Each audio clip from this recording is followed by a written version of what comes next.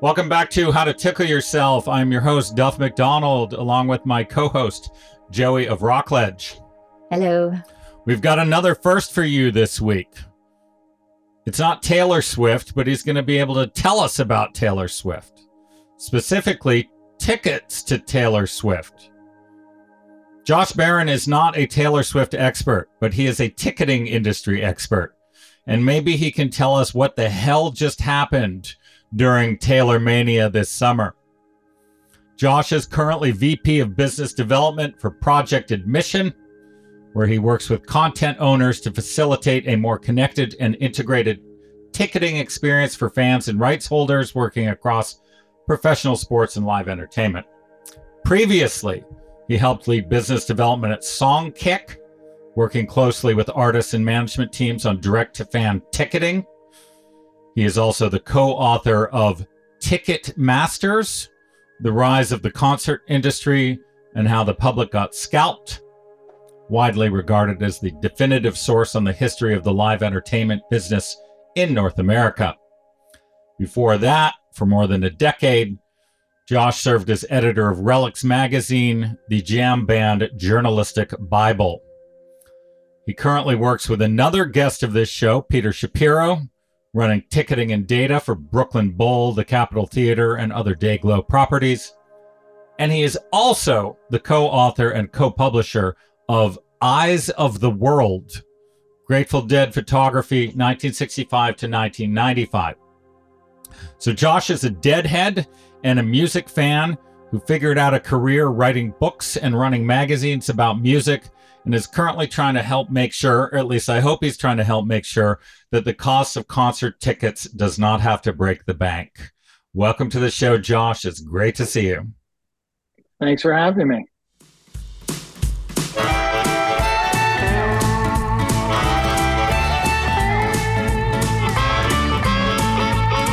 At the present moment, traveling town to town, the mystery of the motion, right here, right now, right here, right now, whoa, right here, right now.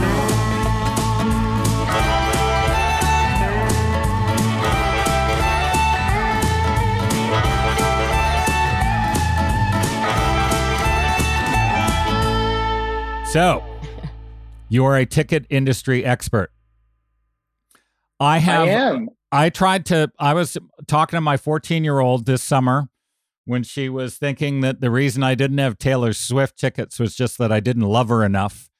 And the only thing I can think about is Beatlemania, like the closest. And I don't have a front seat to all this. In terms of ticketing, and when people ask you about what just happened here, can you describe Taylor Mania? And maybe Beyonce's the same thing, but Taylor seems to be in a universe all her own.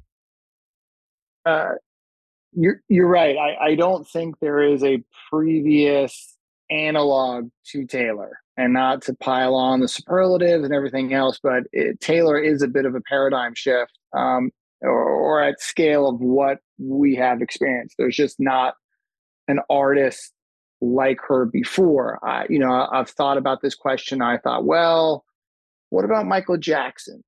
How close did he get to this? And while certainly massive wasn't even at his height, I would probably argue wasn't at this scale, right? With this sort of cultural penetration across multiple mediums, right? We just saw Taylor Swift take over the movies, displacing Martin Scorsese, and all these other films, and sort of restructuring how that deal is done, right? There's news that broke this week that, and I haven't had a chance to read all, that record labels are trying to stop artists from re-recording their music as she is, to sort of, flip the middle finger to how she's lost control of her masters, and the empowerment that her fans can have. Obviously, Taylor Swift is also impacting NFL numbers and viewership, which is crazy. But it just goes to show that she is a force unto herself, and that she is an artist that has arrived at this time of technology, of social connection, of these mediums by which she can connect to her fans. And that technology also involves ticketing, right? And we're now in the age of digital ticketing. And when the three of us on this show currently grew up, if you wanted to go to a concert, you slept outside of Tower Records or wherever the ticket outlet was overnight, and you said, you knew where you were going to most likely get a ticket, right? If you stay there long enough and you physically put yourself there, you would get it. And now that's not the case, right? And that you were battling, I shouldn't say battling, technology and ticketing and the internet were definitely, I don't know if the glass slipper is the right metaphor, but they were a perfect marriage. But, with that came the problem of, everyone being able to try to access those tickets at the same time. And even with measures that companies like Ticketmaster and SeatGeek and Access have tried to implement, it's still incredibly hard, right? I mean, people were infuriated by what happened here domestically. There have continued to be problems with her sales abroad. And, there were Senate hearings, well, the technology and this, there's just, understand that no technology could handle what was sort of happening. That right. There was never going to be a good user experience. Even if it's a no-win situation, right? And I think so that's unfortunate, right? But there's also, then questions around how do you measure fandom, right? How do we measure your daughter's fandom, right? Should one fan, because they're a quote unquote bigger fan, how is that measured? Presumably, it shouldn't just be measured on how much money you've spent toward that artist, right? It should maybe be presumed in how long you've listened to that artist and how other ways you've supported that artist and other things you've done. But how do you quantify that in a way to then translate it to you get a ticket, and where should you get a ticket within that specific venue? So there's a lot to still be figured out. Unfortunately, the good news and the bad news about music is that it is a highly emotional experience, right? We have these emotional connections to artists, and it creates a very visceral emotional response when we don't get tickets to said artists that we really, really want to see so bad. Okay, so you brought up something there I hadn't really thought of or heard of, where you're talking about treating measuring fanhood. Is Project Admission, what do you guys do there? What is that? So Project Admission is a platform that integrates with primary ticketing platforms to provide additional tools, features, and functionality that they don't offer. And so we're really working on behalf of venues. Right now it's professional sports teams across major leagues. We do see a future where we could potentially also work with artists, but it depends on, it's really at the discretion of what artists want to do. I think, going back to my time at Songkick was the world's largest artist ticketing platform, right? We handled pre-sales for Paul McCartney and Adele and Metallica and Wilco and Prince and all sorts of folks for all over the world. The pitch there was, hey, we can give fans a better user experience, because ultimately primary ticketing companies are good at a lot of things, but they're not good at customization. We can make it potentially a little bit cheaper for your fans, and we can help you collect data about your fans, which is a big offering. And we can wrap the experience in your voice and in your look, right? Ultimately, there were, while as many as those notable artists used the platform, there were a lot of artists that didn't use the platform, because at the end of the day, it takes work. It takes a lot of work to serve your fans and do all those things. And sometimes, there's artist teams that have other priorities, and that's okay.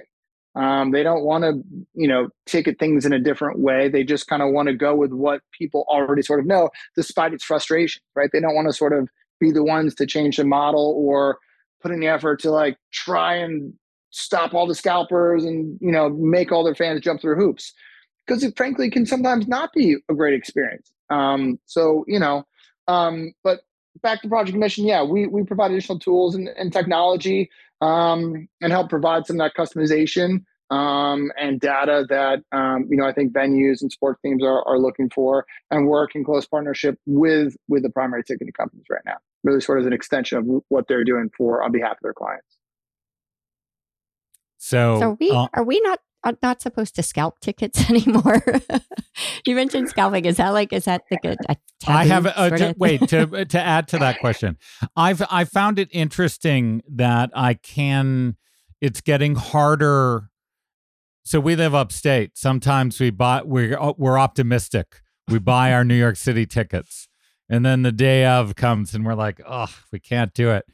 And it seems like it's getting harder and harder to relist a ticket that we legitimately bought for sale. Like it feels like the noose is getting tighter there. Like you can only sell it back through someone a lot of the time. Is that true? Yes, correct-ish, right? I think in that last part you can resell it. It's just it's how you are able to resell that ticket, right? Yeah, I mean, listen, I think part of that the internet, right, as I was talking about earlier, has provided an opportunity for professional brokers to come in and create a business, right? I should also note that there is a distinct separation between sort of what we call the secondary market and professional sports, and as it relates to music and Taylor and Olivia Rodrigo and beyond, all that sort of stuff. Sports has a fairly transparent relationship with the secondary community, right? The secondary community and certain companies there are taking large positions with professional sports teams that have become instrumental to helping a lot of these teams kind of survive year over year, right? They're buying thousands, hundreds, if not thousands of tickets per game. So as a sports organization, that's a critical part of your P&L, right? And that's why you then can go to various secondary markets and you can buy tickets and whatnot. That's kind of how it works. As it relates to music, much different beast. Should you be able to? I think people would generally say you should be able to resell your tickets if you want to. The question becomes, well, should you be able to resell them for a value, right? More than you paid, right? And there are different scenarios. What's interesting is that the secondary community has generally found alignment with what I'll call consumer advocacy groups. And generally, when we think of consumer advocacy groups, we think of they're protecting us to the consumers from overpricing and things like that. They're also, with regard to ticketing, have taken a stance of it is your ticket to resell, and you should not be told how and when and where you can resell that ticket. Right? It's yours. There is definitely some gray area. As you've seen legally, there are state-by-state mandates that have changed. Technically speaking, you do not own that ticket. It is a license, and that license can be revoked. Okay. Much to the chagrin of brokers. We certainly have plenty of clients that will find that brokers have bought up a certain amount of tickets and will request that we they cancel those transactions and we have to refund their tickets because they don't want brokers getting a hold of them. That is the right of an artist, a venue, a promoter, sure. et cetera. So, in terms of, I mean, here's the thing, right? Joey, I think people have gotten away from this idea of scalping, right? That's almost sort of an antiquated term at this point. Right. And that reselling tickets has become, for better or for worse, very legitimized, right? That we always harken back to the stereotypical Mike Damone from Fast Times at Ridgemont High, the broker right. in the trench coat. I got your Van Halen tickets.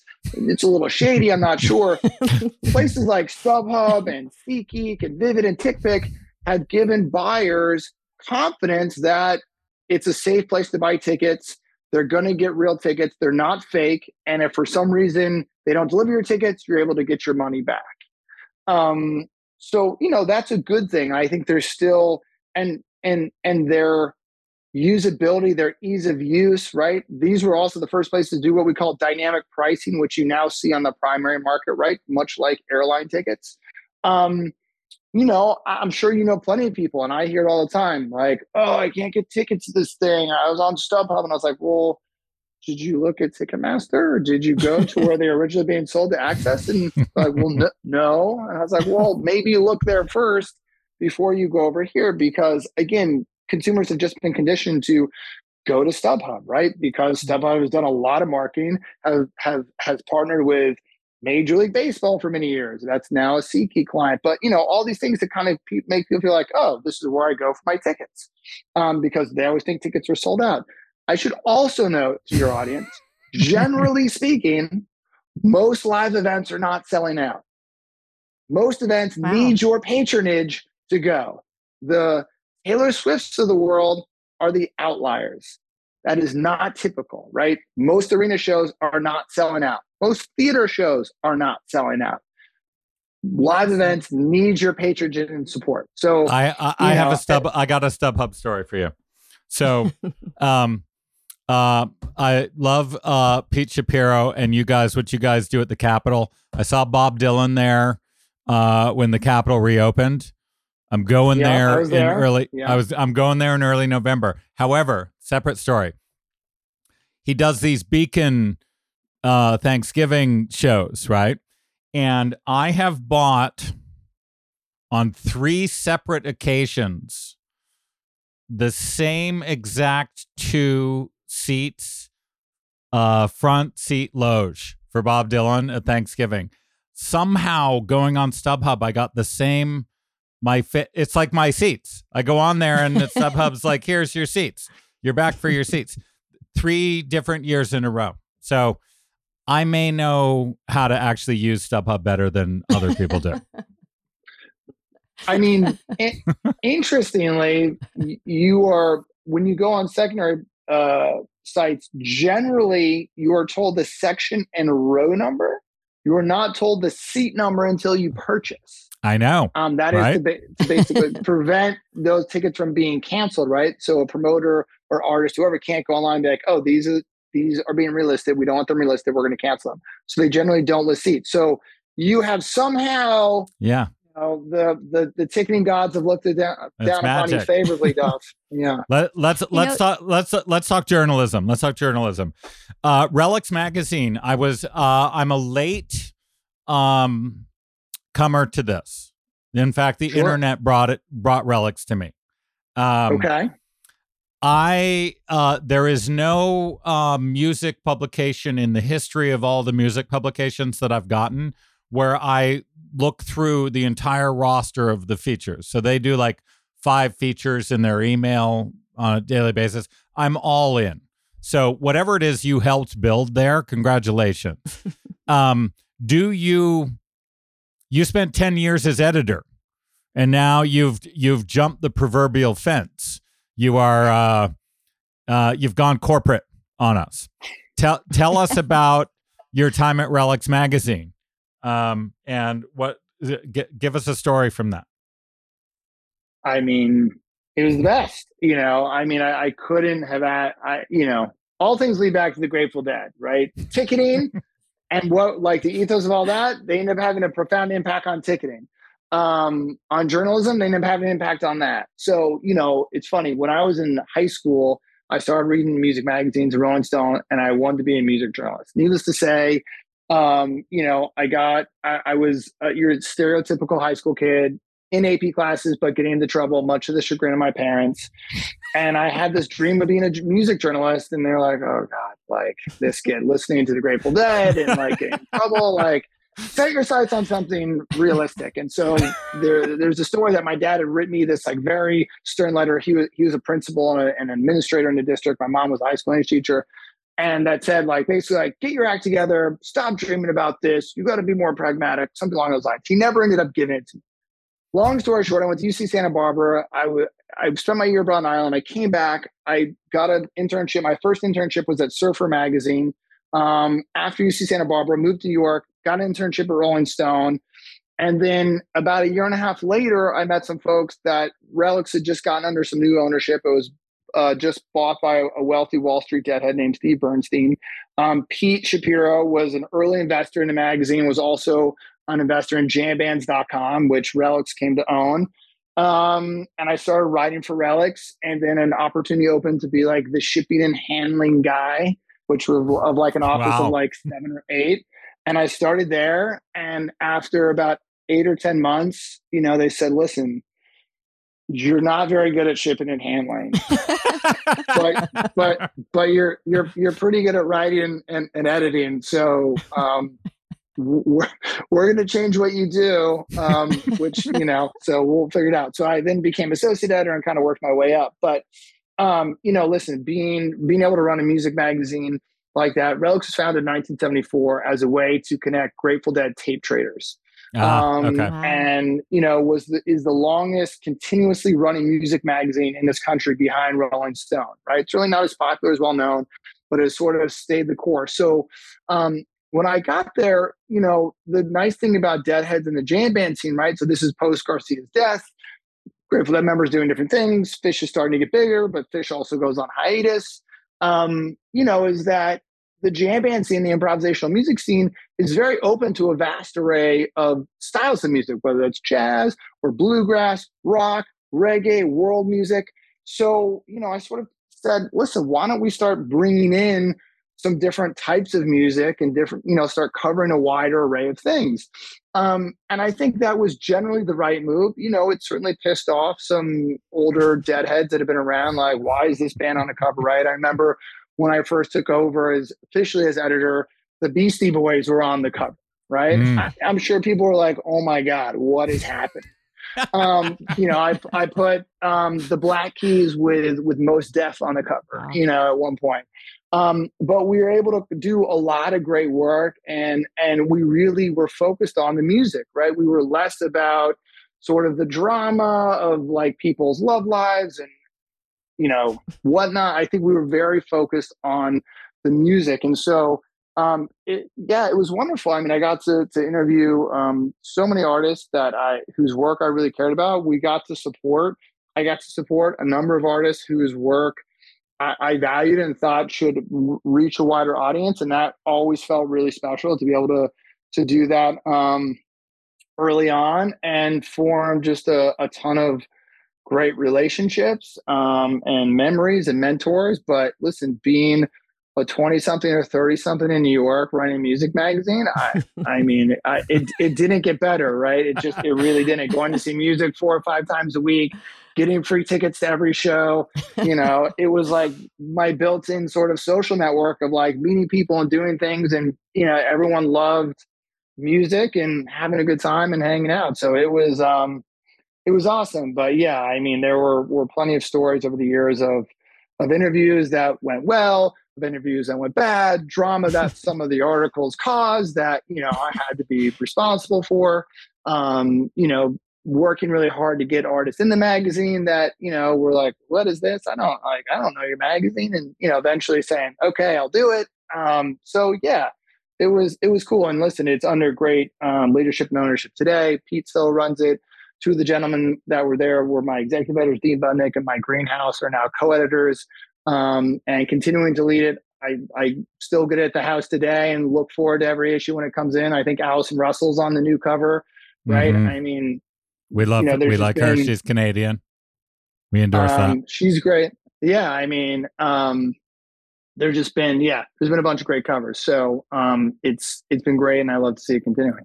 So you and I were talking not that long ago, shooting the shit about some stuff, and you told me about one of my favorite ideas I've heard recently. You have a music club with one friend. Oh yeah.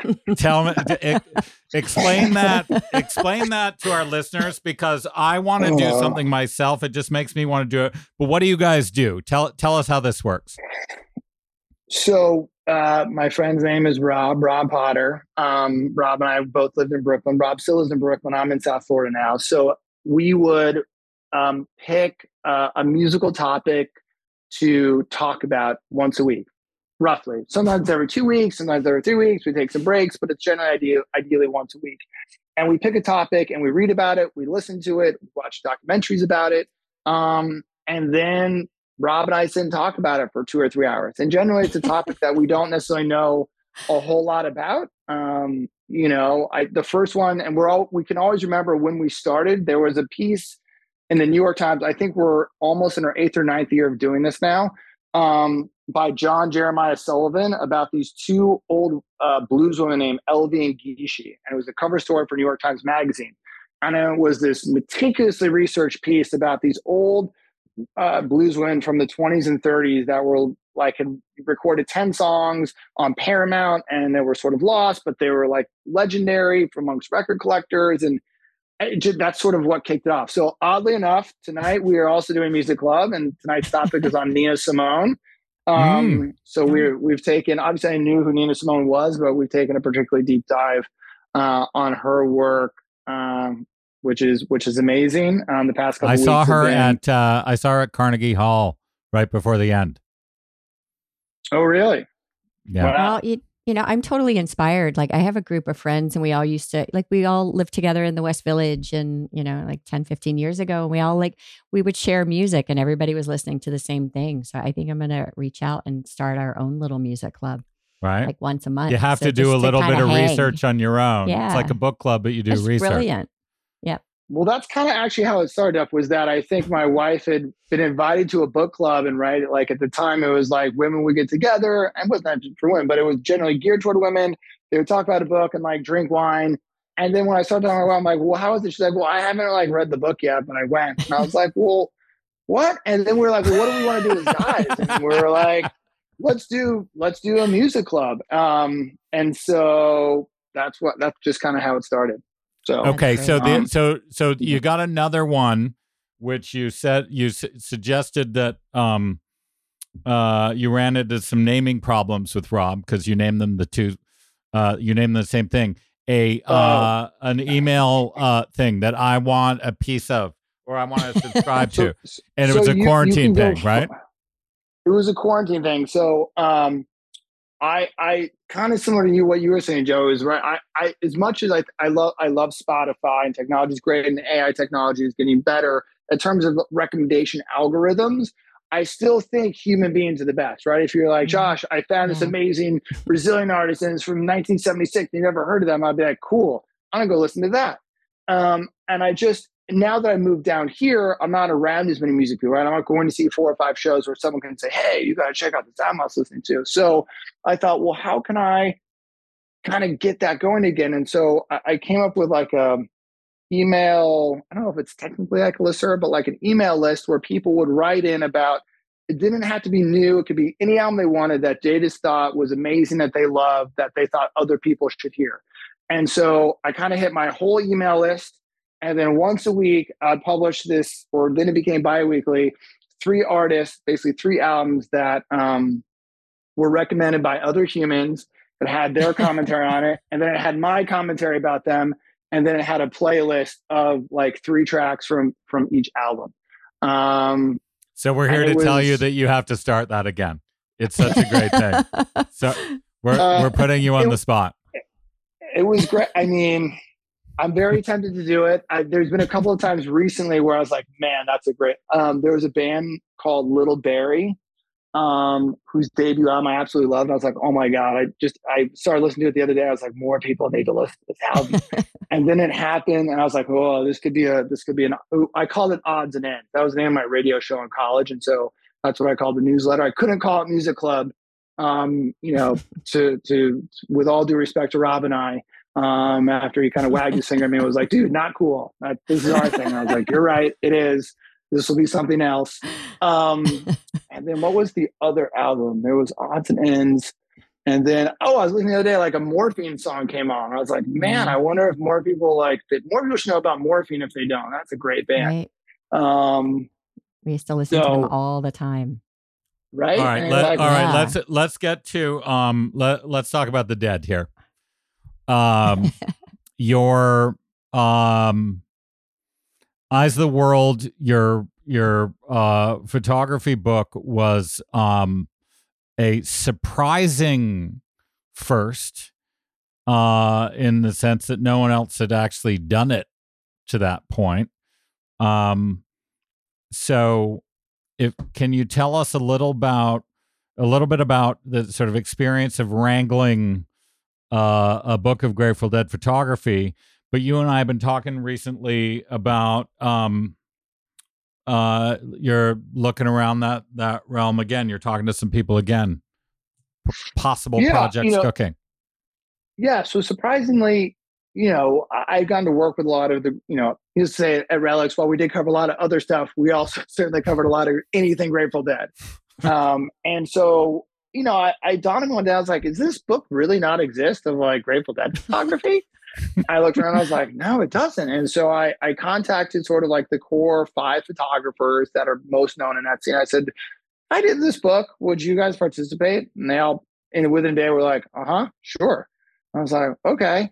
And then I found someone to back it, and then we did it. So, it was probably like 6 months to I tracked down over 100 photographers and got their work. And then we sort of started putting together. It's, there's very few words in it. It's really about, it's a 12 by 12 inch book. And it was really about reproducing these images at the highest quality possible in a way that for most people, they had never been seen before, right? We've seen a lot of stuff on our computer screens, but that's not how these images were meant to be seen, right? This is film, and it was meant to be reproduced on paper, at a particular size. So it mattered that the book be big and that you could really see these images and that words not get in the way.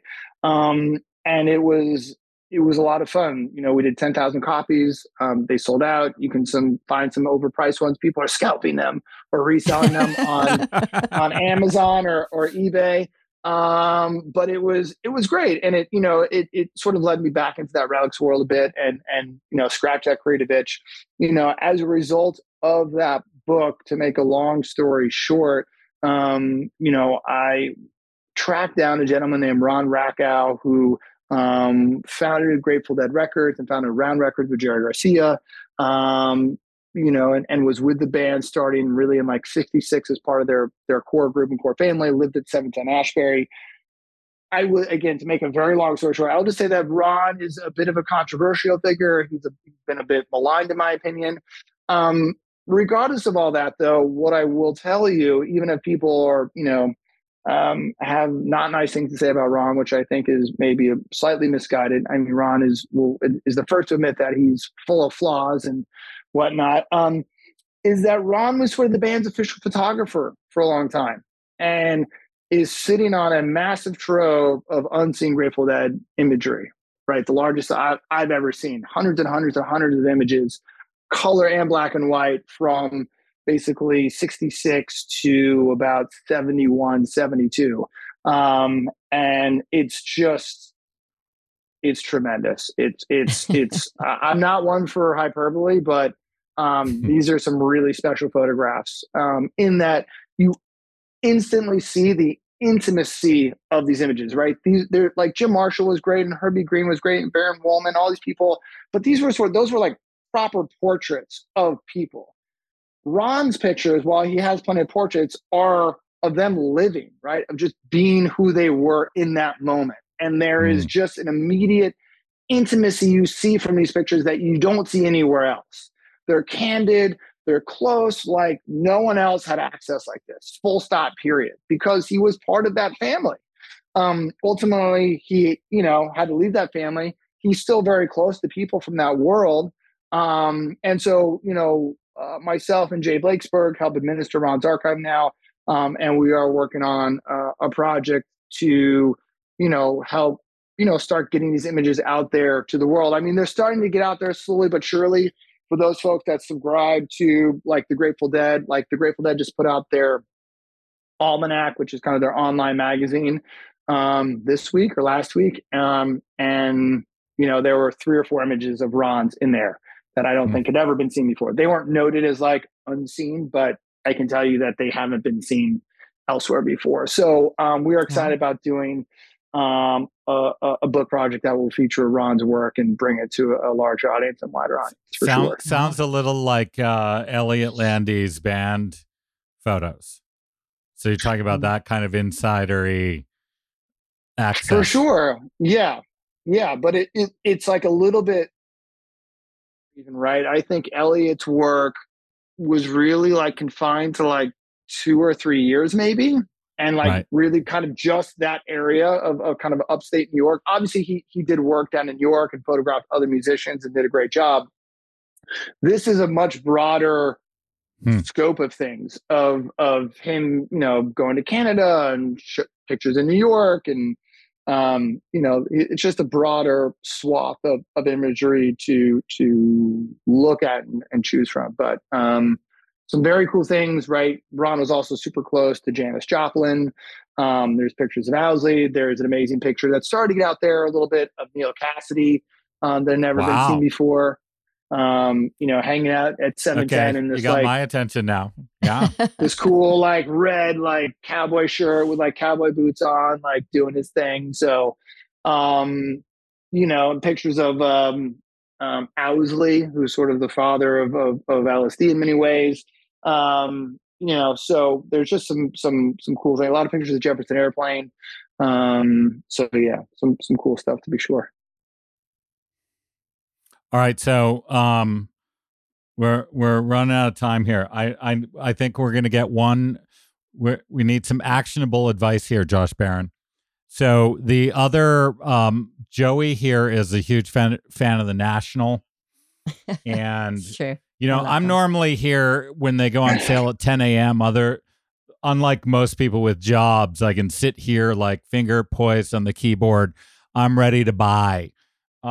When the last couple National shows have gone on sale, my fingers haven't moved fast enough. I don't know what's going on. So for the people out here who are looking to get tickets to their favorite artists, what do you tell them? What's their strategy when you hear that your guy is coming or your woman is coming to town? How do you set yourself up to get that ticket? Okay. Slight digression. Also a very big National fan. I've fallen off a little bit. I was like, I can't believe they released 2 albums this year. It used to be like several years. It's insane. It's like hard to keep up. But I remember back when they were like playing like little warehouse gigs in New York, and Alligator had just come out, and then Boxer came out. And I remember that was a time, right, where I got to interview. I got to convince them. Oh, there you go. I interviewed Matt, though I thought I was like, I'm going to have drinks with Matt Berninger. We're going to it's going to be great. But he was like very chill and quiet. We went to this, like, I'm sure do you guys ever go to Jimmy's Corner in Midtown, the old boxing bar? Yeah. It was kind of a place for journalists after Siberia died. So we sat there and like had some drinks, and that's where I did the interview. But it also turns out that the drummer of the National and the rest of the National guys are also very big Deadheads. You probably know from their production of Day of the Dead project. Yep. Anyway, which I think was recorded just down the street from us here. Yeah. I think there was a lot of it was done up there in upstate for sure under in Aaron's Hurley, in fact. Direction. Yeah. I mean, what I'm going to tell you isn't anything like revolutionary or particularly new, right? I would say that make sure you sign up to, for your artist email list, right? Sometimes there may be pre-sales. Sometimes they might tell you things. A lot of times you might forget about when something goes on sale, whatnot. So sign up for your artist email list. Take advantage of your credit card pre-sales, right? Sounds a little bougie, but whether it's Citi or Amex, that can definitely be helpful.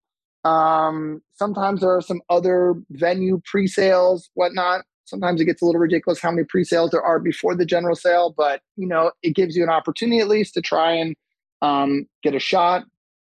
And then when the day of comes, have everything ready. Make sure your accounts are set up, right? If you've never, bizarrely, if you've never purchased tickets from Ticketmaster or something, make sure you have a Ticketmaster account. Make sure you know your password. Like, make sure you just like have it ready to go and you're kind of dialed in.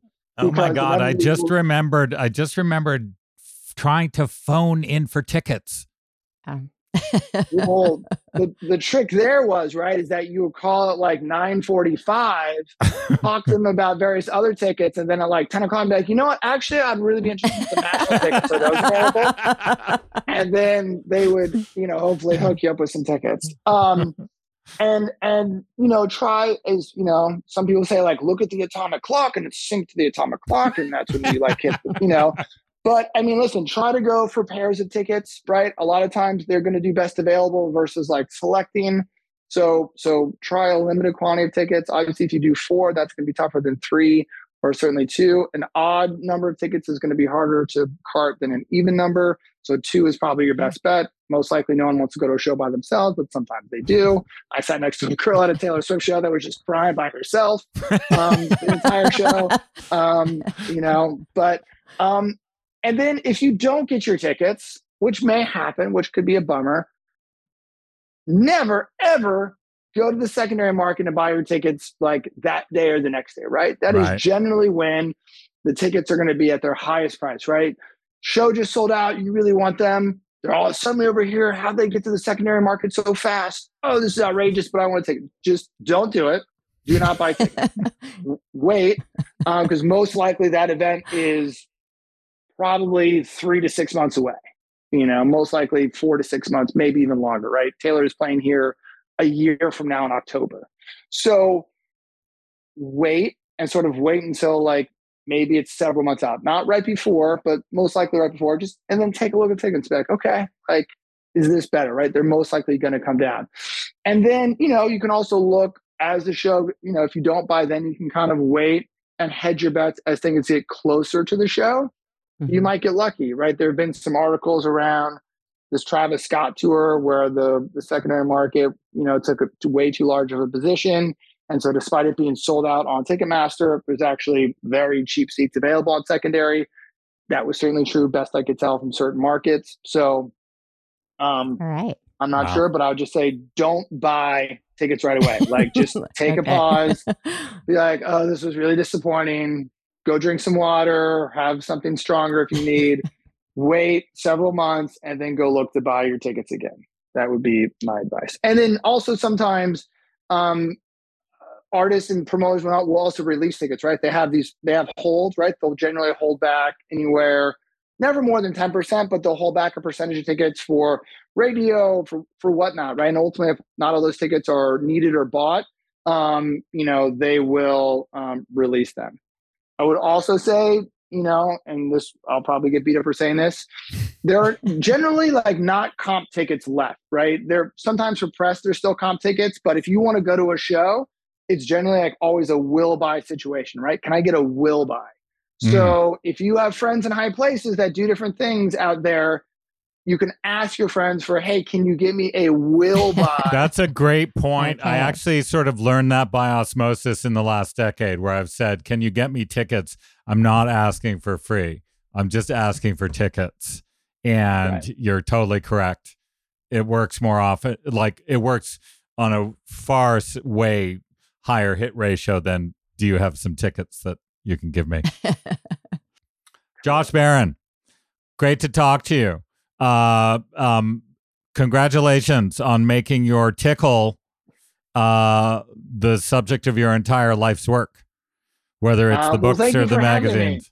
This flew by. I apologize for my tardiness, but this was a lot of fun. You made me sound more successful than I felt like I have been, so thank you for that. But I'm truly tickled to be on the show, and thank you for finding me worthy to be on it. And Joey, nice to meet you as well. Nice to All meet right, you. man. Thanks again. Josh. All right. Talk to you guys soon. Cheers. Bye.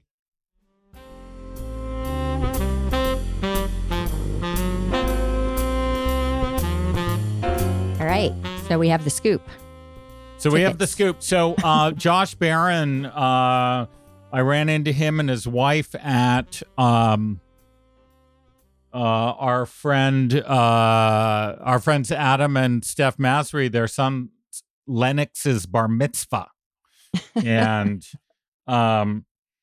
so like he was saying, you'd rather get a music recommendation from a friend. Yeah. He and I were sitting there talking over to the breakfast table at a brunch, and I was like, oh my God, wait, you need to be on the show. So he's right. The more we digitalize, the more we feel a weird kind of connection online, but the real connections that you make are in person. Thank you, Josh Barron, for connecting in person. Yeah. So do we know? Yeah. But do we know how to get Taylor Swift tickets yet, or do we? No, we didn't. We didn't quite get that. That's still wait a while. I think is the general. Okay, we're gonna wait. That's the plan. We don't have them yet. We're gonna wait. Maybe we will have them soon. Yeah. Okay, I've got one for you. I was reading this book called "The Teachings of Lord Kapila." That's a great book. I've heard a lot of it since you've been reading it. It's about Krishna consciousness, which is essentially Krishna, as some listeners will know, is one of the Vedantic sort of uber gods. The one, he is one of the main characters in the Bhagavad Gita. He's talking to Arjuna, but essentially it's all the higher self and the lower self. So there's Sri Krishna. It's where you get Hare Krishna from. But I was reading it today, and they said there's another name for Krishna, and it was Uttama Shloka. Uttama Shloka. So Shloka is a Sanskrit word for like verse or phrases or something. Basically, the stuff you're saying or reading, right? Okay. Mm-hmm. And Uttama means anything from above, the top, the best. So Uttama Shloka means that those are basically the best words. So the verses for the best words for him? The best selected words. So if you are talking about the Supreme, Krishna, sort of the God of all gods, the guru, mm-hmm. You are obviously using the best selected words. Right. Okay. So like a lot of things in Sanskrit, it's a classic. I've got one for you. It's in the word. So another name for Krishna is the best words.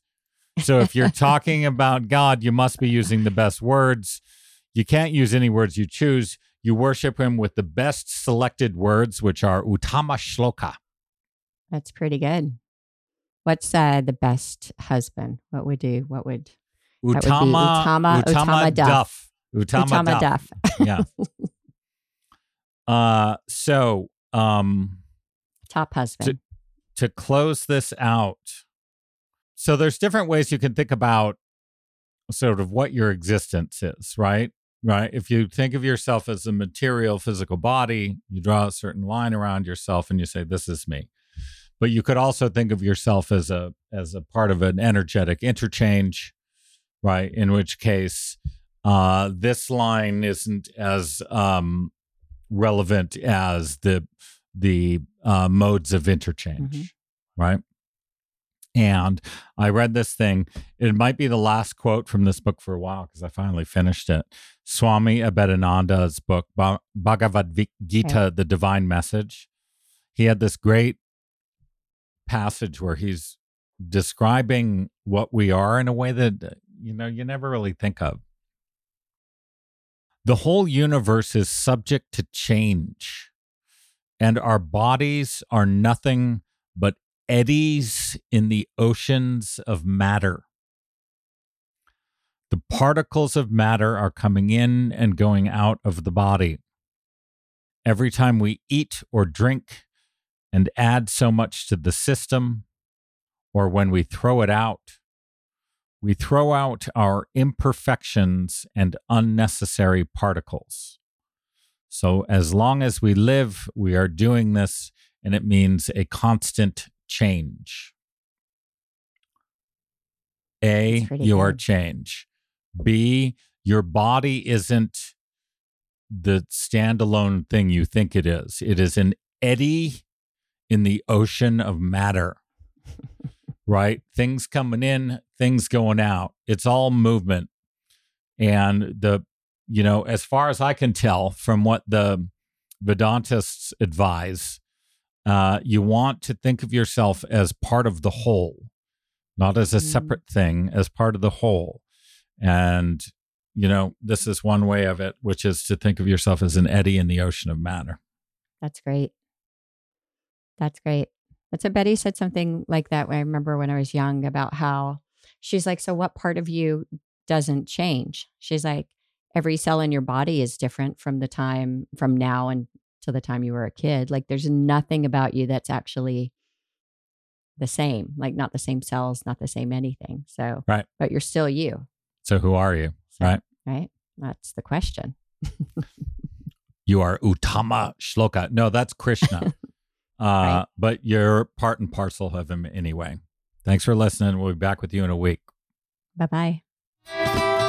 You've been listening to How to Tickle Yourself with your host, Duff McDonald, and me, Joey of Rockledge. You can help us by liking, subscribing, and sharing this podcast with others.